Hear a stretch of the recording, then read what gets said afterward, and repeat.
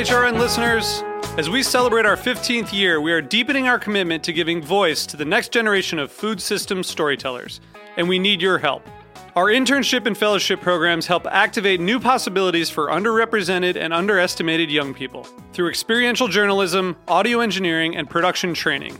Through these unique programs, HRN helps food equity stewards build essential workforce readiness skills that expand their potential and foster economic mobility. Please consider supporting these critical programs. And with a minimum donation, you can be entered to win a dinner for two at an amazing restaurant in one of 8 cities and tickets to a concert at a great venue in one of those cities. We have incredible partners across the country who have donated, as they also share our passion for helping to educate the next generation of food systems storytellers. Check out heritageradionetwork.org/15 to donate and enter to win today. That's heritageradionetwork.org/15 to donate and enter to win today. And make sure you donate before March 31st. Thank you. Today's program has been brought to you by Heritage Foods USA, the nation's largest distributor of heritage breed pigs and turkeys. For more information, visit heritagefoodsusa.com.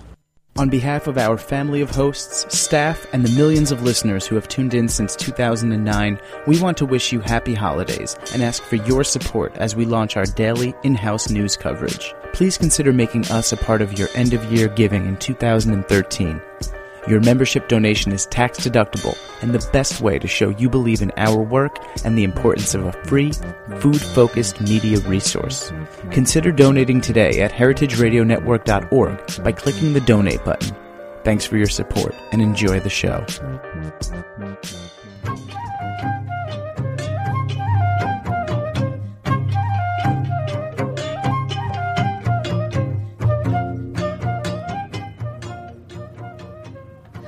Hi, and welcome to A Taste of the Past. I'm your host, Linda Palacio, and today we'll be talking about one of my favorite foods.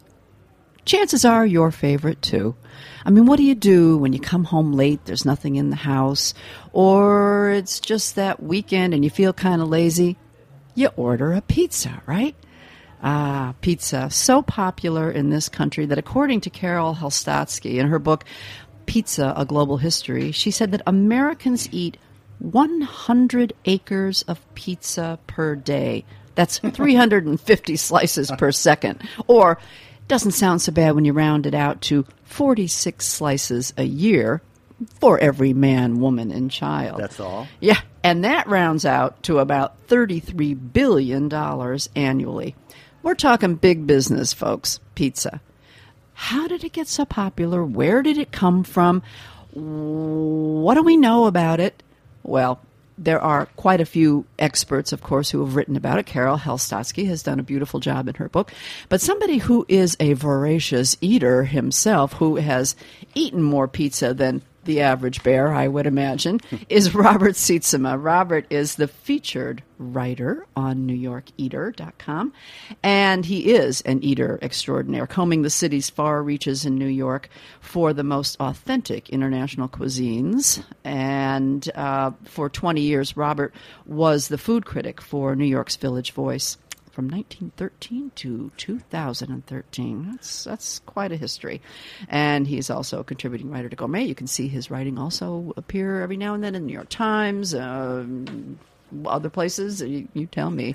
And too lavish praise, Linda. I'm also Robert, just a normal person eating pizza. Hey, listen, everyone eats pizza, but you happen to eat it and then say, where did this start? What happened? And where else can I eat it? And how widespread is this food?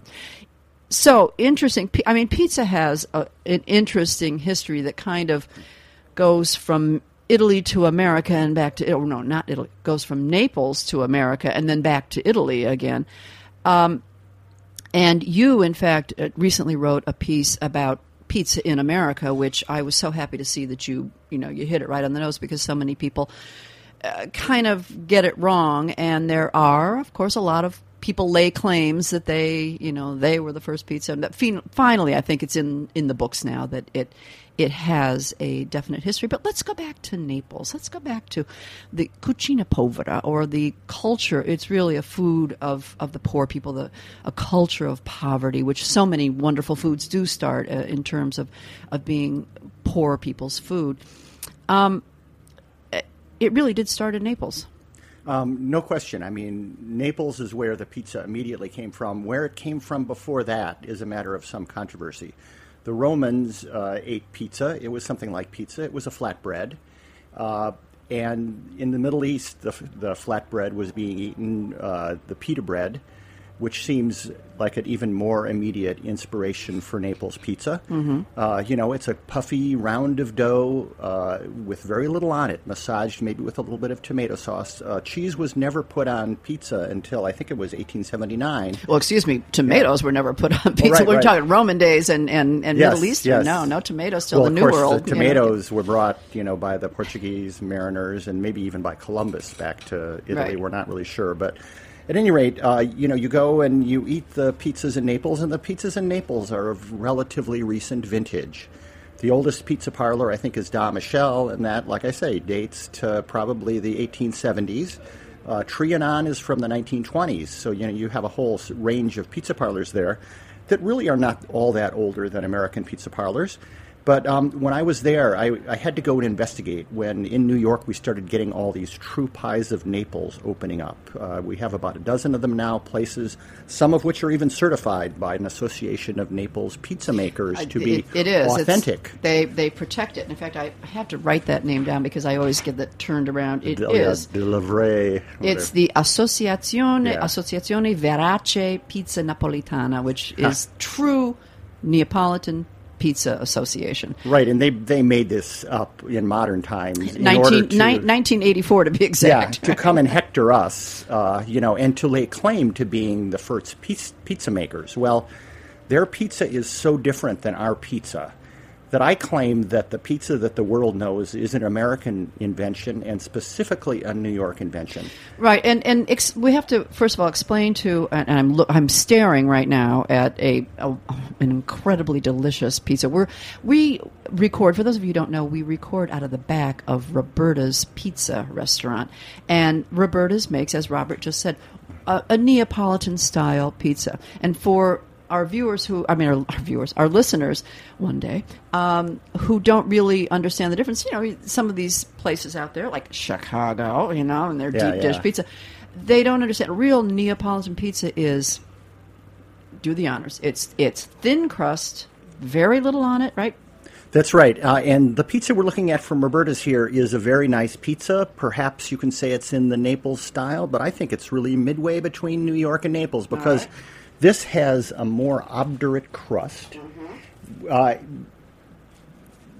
Scandal of scandals, this has been sliced into several pieces. Now, in Naples, you would never think about sharing a pizza with anybody. That's right. A pizza is a kind of glove-soft round of dough massaged with tomatoes, with cheese or without. But even if it's cheese, it's a little bit of mozzarella, fiore di latte, or buffalo mozzarella. But just a very small amount. Fiore di latte is also something that was invented in America and then carried back to Naples, and now they're using it there. But when I went to Naples about 10 years ago to find out what the true pie of Naples was like and to see if all these upstart New Yorkers claiming to make the true pie of Naples were really authentic, I discovered this tradition older than the pizza parlors in Naples, and these were street pizzas, which you would find in the marketplace. They seemed to be a very ancient vintage. They were usually just dough or dough with a little tomato sauce massaged in. Sometimes they would have the smallest little piece of mozzarella in the middle. It would be a square about a half an inch on a side, and it would be in the middle. That might even have come from Sicily. That iteration of it, like a spincione. It's entirely possible. The beauty of pizza history is it's pretty much unwritten. You can go and make your own surmises, and someone will be there to say, no, you're wrong. This is from somewhere else. At any rate, those street pizzas, which were €1 a piece or less, struck me as being what pizza was originally. It was a little meal that a poor person could carry in her pocket or in a handbag, that could be bought on the street, that was of the most plebeian delight imaginable. Right. It's often said like a penny could stave off the hunger, because you could get you didn't say a piece of pizza, you said a bite of pizza. And Naples was the poorest of cities. Naples was a city that attracted people from all over southern Italy, from Calabria, from Apulia. They each brought their preferences with them. As a matter of fact, if you look in the modern pizza parlor, and just a neighborhood pizza parlor, and you see those jars of condiments and sprinkle-ons, those reflect the places that immigrants came from in southern Italy. The Apulians, they love their garlic powder. The Calabrians love hot pepper. So, that little thing of hot pepper in there, that reflects all of the immigrants that were coming to New York at the time, and one of them brought pizza with him. Yeah, I mean, as you say, it's unwritten history, and the claims to the origins are numerous. I mean, some people say that the Lombards first brought pizza to southern Italy, or the dough with something on it. And as you mentioned before, all cultures had some type of flatbread, injera, tortilla, tarts, whatever you want to call it. There was always something with a flatbread with something on it as a little, if not a snack, a meal, a cheap meal. Poor people's food. Yeah. And if you go to Buenos Aires, you'll find that the original pizza maker there was from Genoa. And the pizzas there are really quite different than the pizzas here. So, yeah, there were all these different forms of flatbread. As a matter of fact, when pizza was invented in New York, sometime near the end of the 19th century, invented in the way that we now know pizza to be, and not any kind of Naples-style pizza, there were two other competing traditions of Italian flatbreads at the same time, and those still exist as well. So, pizza could have arrived from anywhere, but it was Naples that it most immediately arrived from. So there was this food, and it was pizza in Naples, as you say, sold on the street corner. Well, I mean, everything. Macaroni was sold by a street vendor. I mean, it was usually dressed with nothing but cooking water. The people there were very poor, and their entire diet consisted of starch, which is why the tiny cube of mozzarella in the middle of the pie, it was a lot, meant something. That's right. And then of course it grew, and there were larger pizzas made with a little bit more on them. And then the tomato, as we said, arrives at the end of the 16th century, but it wasn't used on a pizza probably till the end of the 18th century, or even later. Later, Who even knows? Some people say, yeah. So pizzas in some near cousin form of what we know in Naples today existed. And then the great wave of immigration, and pizzas blossomed in New York. Now, tell me about that. Well, now, wait, you have to understand, nobody else in Italy ate. The rest of the Italians didn't know from pizza, and they didn't eat pizza, really. So it was Naples, right? And then that's right. And the other parts of Italy had their own flatbread traditions, but flatbread traditions. Among them the focaccia. But yes, it happened here on the Lower East Side. It happened at Lombardi's, which was in a slightly different location on Spring Street. It happened when Gennaro Lombardi, who was a grocer, decided to start selling pizzas of some sort in his store, in his grocery store. And presumably that occurred sometime.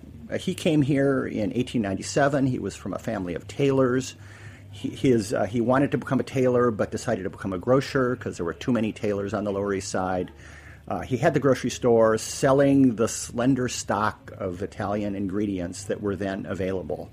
One of the reasons that Italian-American food arose was that Italian housewives had to substitute American things.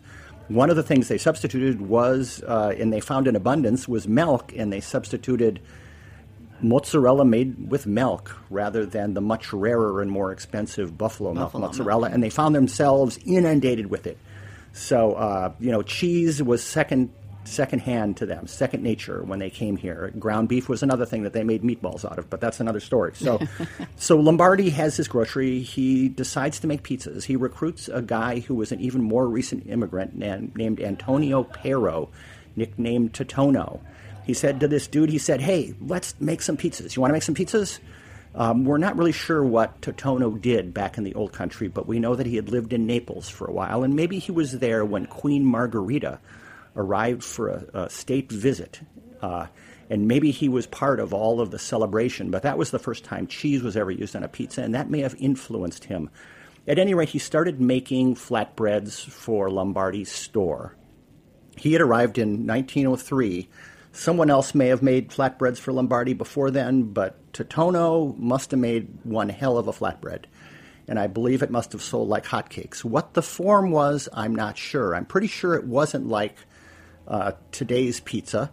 I'm pretty sure that he made it in a neighborhood bakery with a coal-burning oven.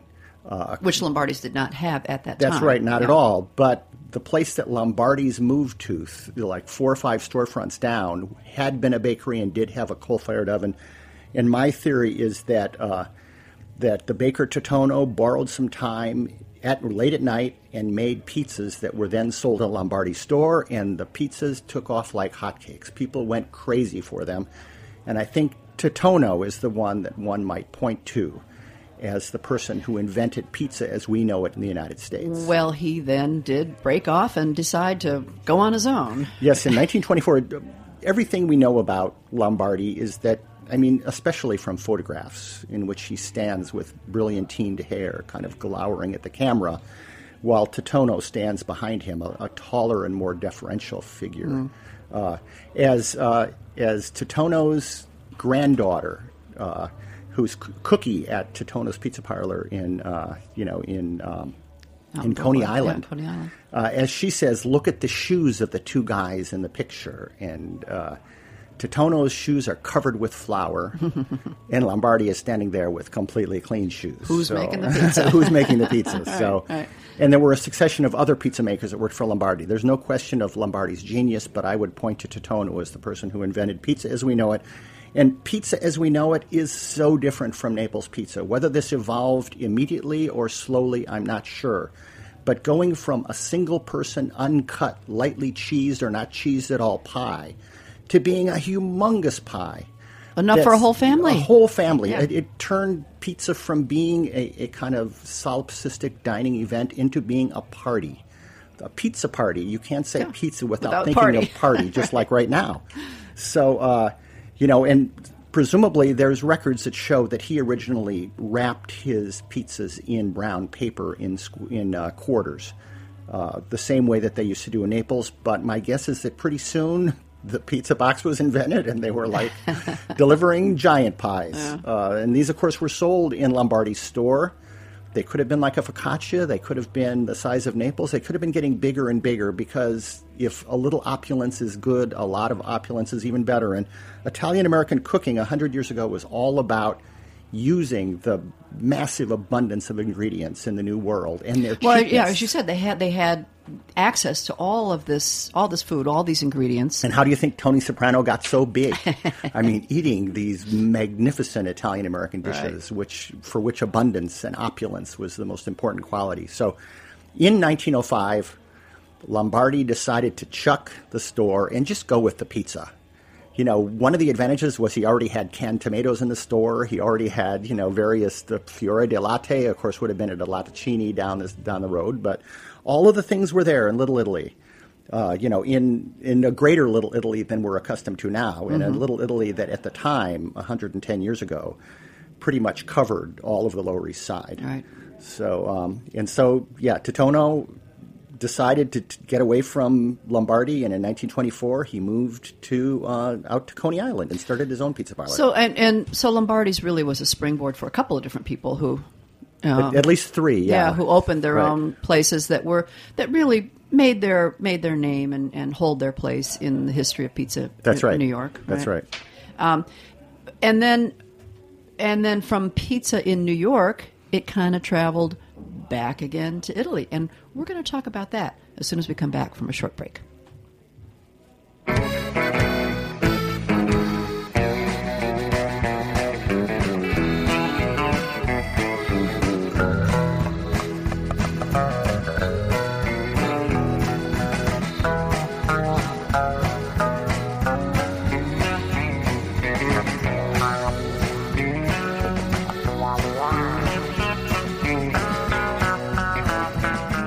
You're listening to Sweet Talk by Pamela Royal on heritageradionetwork.org.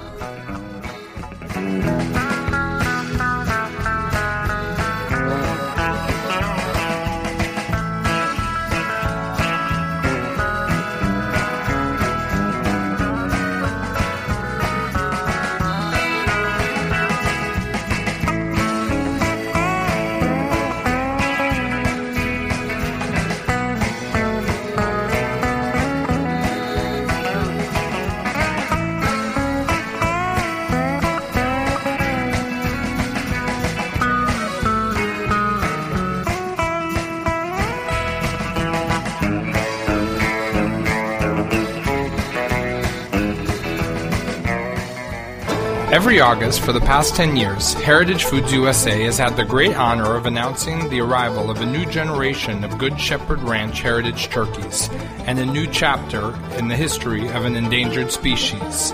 You have to eat them to save them. While many farmers now use the term, Frank Reese and his team raised the truest example of the original heritage turkey. According to the USDA, they remain the only farm allowed to use the name Heritage on their label. We hope you reserve your healthy, naturally mating, flying, standard bronze, bourbon red, white Holland, slate, black, or Narragansett turkey today. Let's do it again and support the brightest hope for the turkey. We guarantee these are the best tasting turkeys ever, or your money back. Prices start at $75. For more information, visit heritagefoods.usa.com. Hi, we're back on A Taste of the Past, and my mouth is full of pizza. We're eating pizza right now. I have to apologize, and it is so good. But we were Robert, you just said the amount of cheese. No chewing in the microphone. That's sound effects. Yes. The amount of cheese on the pizza, even though it's a scant amount by American standards, it would probably make, as you said, most Italians sick, right? It's too much. Much cheese. Just to digress for a second to that association of Italian pizza makers. You know, the whole idea here in America that you can recreate the pizza of Naples, you know, the water's different, everything's different, is ridiculous. And not only that, but they always, diverge from what really is on Naples pies, which is a very spare collection of ingredients. Here you go to, any of those places, and they've invented new toppings for the pies. They have really expensive wine lists, whereas in Naples, when you get a pizza, you know what you drink? You drink that great old American beverage. Pepsi or Coca-Cola. Or Coca-Cola, yeah. So the idea that they're just going to follow certain of the Naples pizza rules. Right. And what it means for them is really that they're selling a much smaller amount of dough for an inflated price. That's what it means in the United States. Yeah. Right. It's an inexpensive product to make. Of course, getting that wonderful wood-burning pizza oven built, that, you got to pay for that. But the coal oven pizza tastes good, and the pizza doesn't taste like coal. That's true. But you have to get it up to 800 degrees and char the bottom of that crust. Right, and of course the coal oven goes up to more, these original 4 pizzerias in New York, they have coal ovens, they're grandfathered in, even though they would be illegal now. That's right. And they get up over 900 degrees, which explains why American pizzas are kind of thinner crusted. Mm-hmm. Our original pizzas are thin crusted pizzas, and that's because you just can't have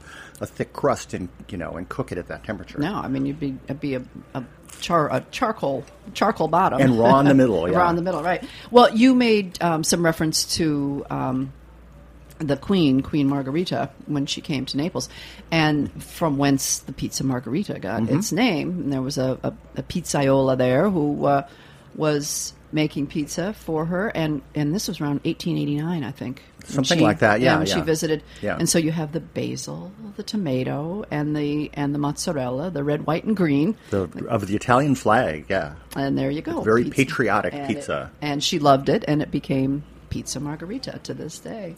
Putting a basil leaf on there is a real Italian thing, and it's been back constructed here in this country, but really that's one of the things that characterizes the Naples pies, was that fragrant leaf of basil on there. Right. Well, you made some comment about the pizza was sliced, and it would never be sliced. However, Italians would buy a piece of pizza, even before it spread throughout all of Italy. In Naples, it would be sold by the weight.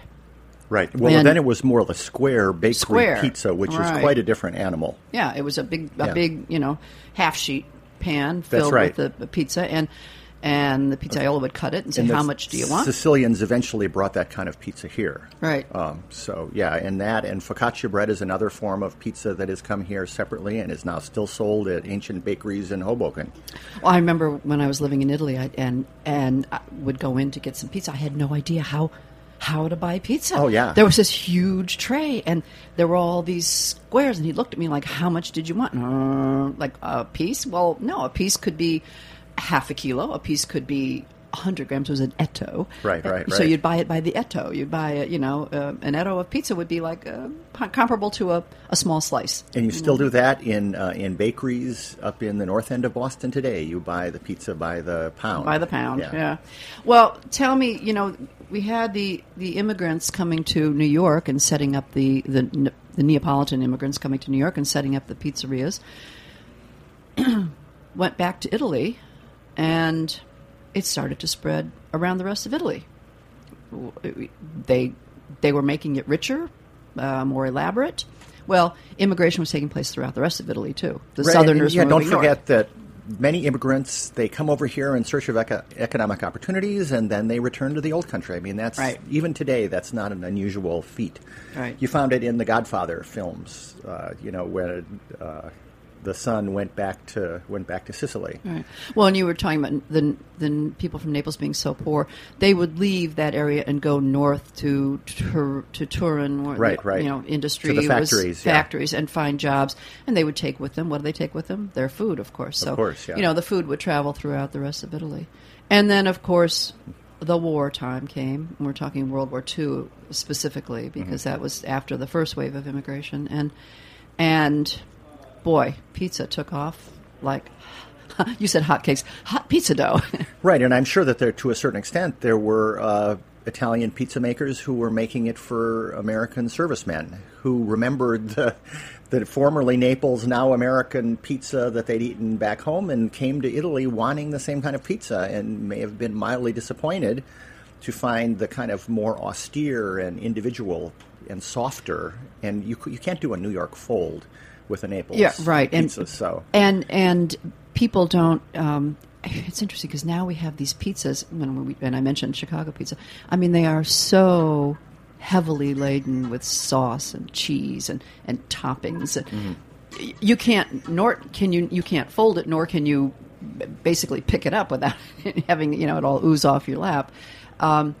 And there's a stuffed crust pizza. Yeah, pizza stuffed crust pizza, right. Rust never sleeps. I mean, pizza never sleeps. It is always evolving, and and even though you might not like Domino's or something, a stuffed crust pizza is a formidable invention. Well, we were talking about buying pizza by the piece, by the pound, by the or the kilo or portion of that.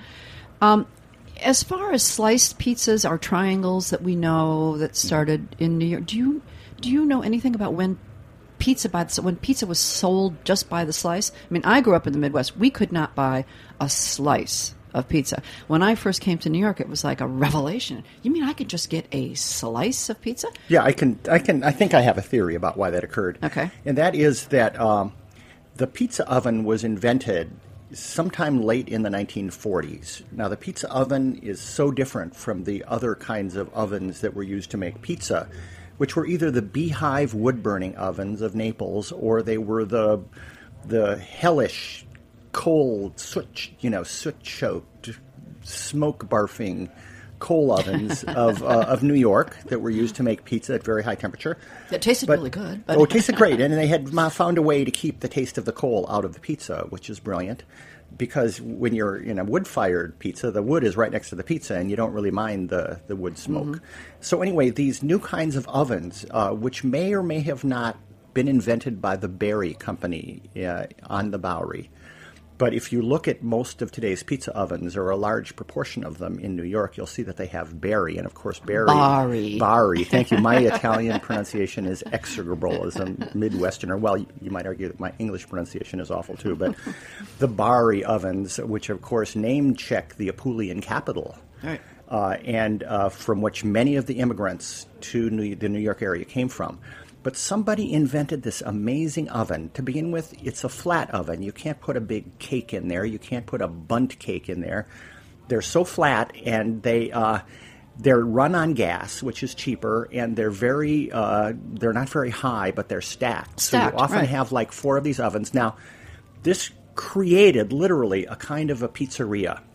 Many were run by new Italian immigrants just arriving here in New York from Apulia, and also servicemen who came back with no job to do. And the presence of these ovens literally stimulated an industry in the famous New York neighborhood pizza parlor. Pizzas had previously been a destination. They'd been in old Italian neighborhoods. They'd been in East Harlem. They'd been in Coney Island. They'd been in places like that in the West Village.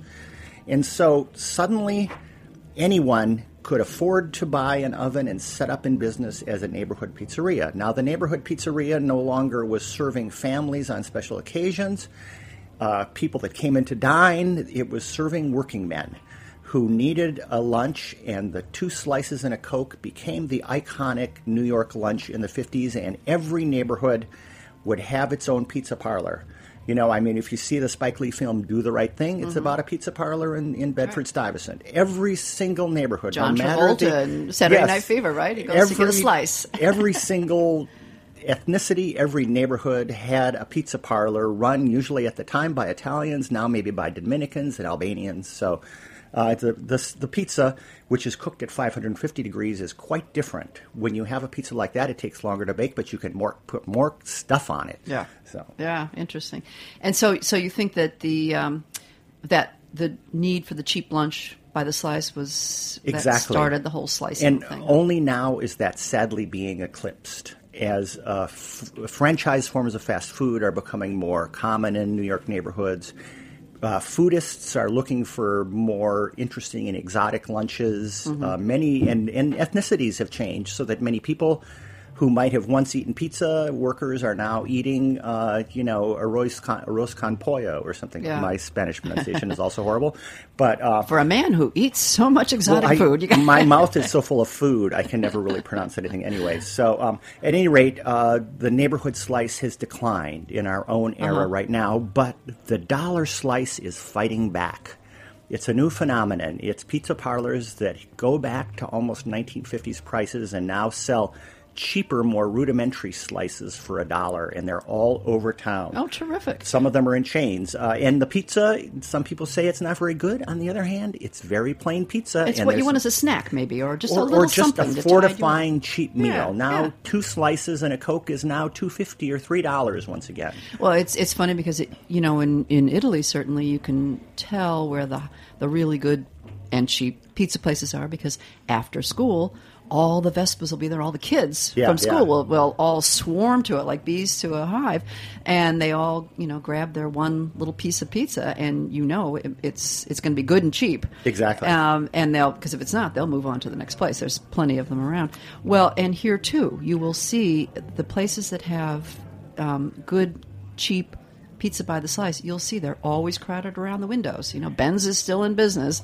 Not that it's we won't we don't have to slam everyone anything, has their own favorite neighborhood pizza, right. And it's an idiosyncratic pie, and you love it because it's yours. That's right. But I like that we're getting some retro action here and having the dollar slice come pizza back. Is fighting back. That's great. All right, so as we try to wrap it up here, there's so much more information. You need to write a whole book on pizza, but I did not mention, and I will be remiss not to mention, you do have a book coming out.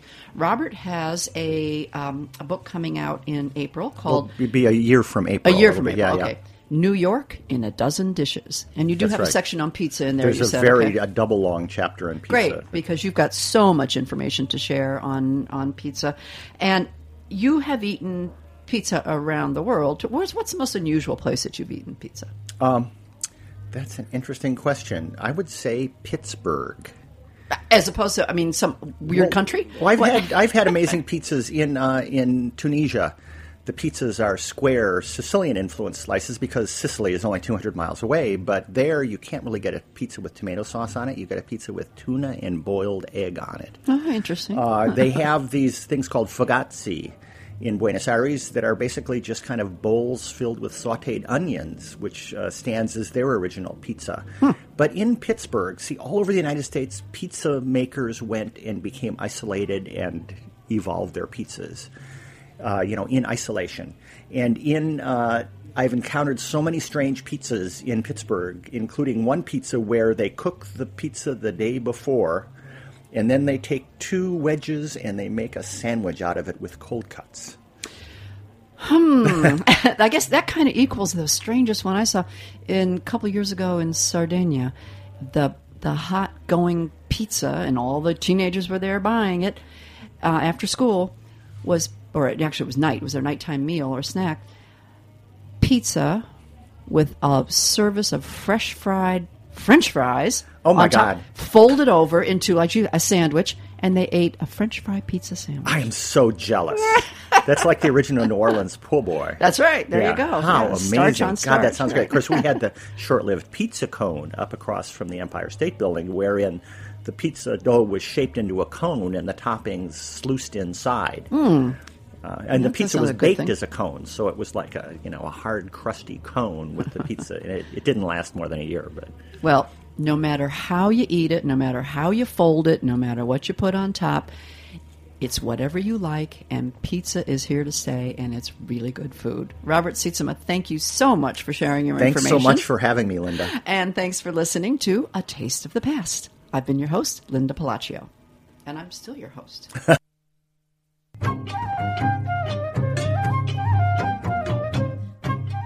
Thanks for listening to this program on heritageradionetwork.org. You can find all of our archived programs on our website or as podcasts in the iTunes Store by searching Heritage Radio Network. You can like us on Facebook and follow us on Twitter at heritage_radio. You can email us questions at any time at info@heritageradionetwork.org. Heritage Radio Network is a non-profit organization. To donate and become a member, visit our website today. Thanks for listening.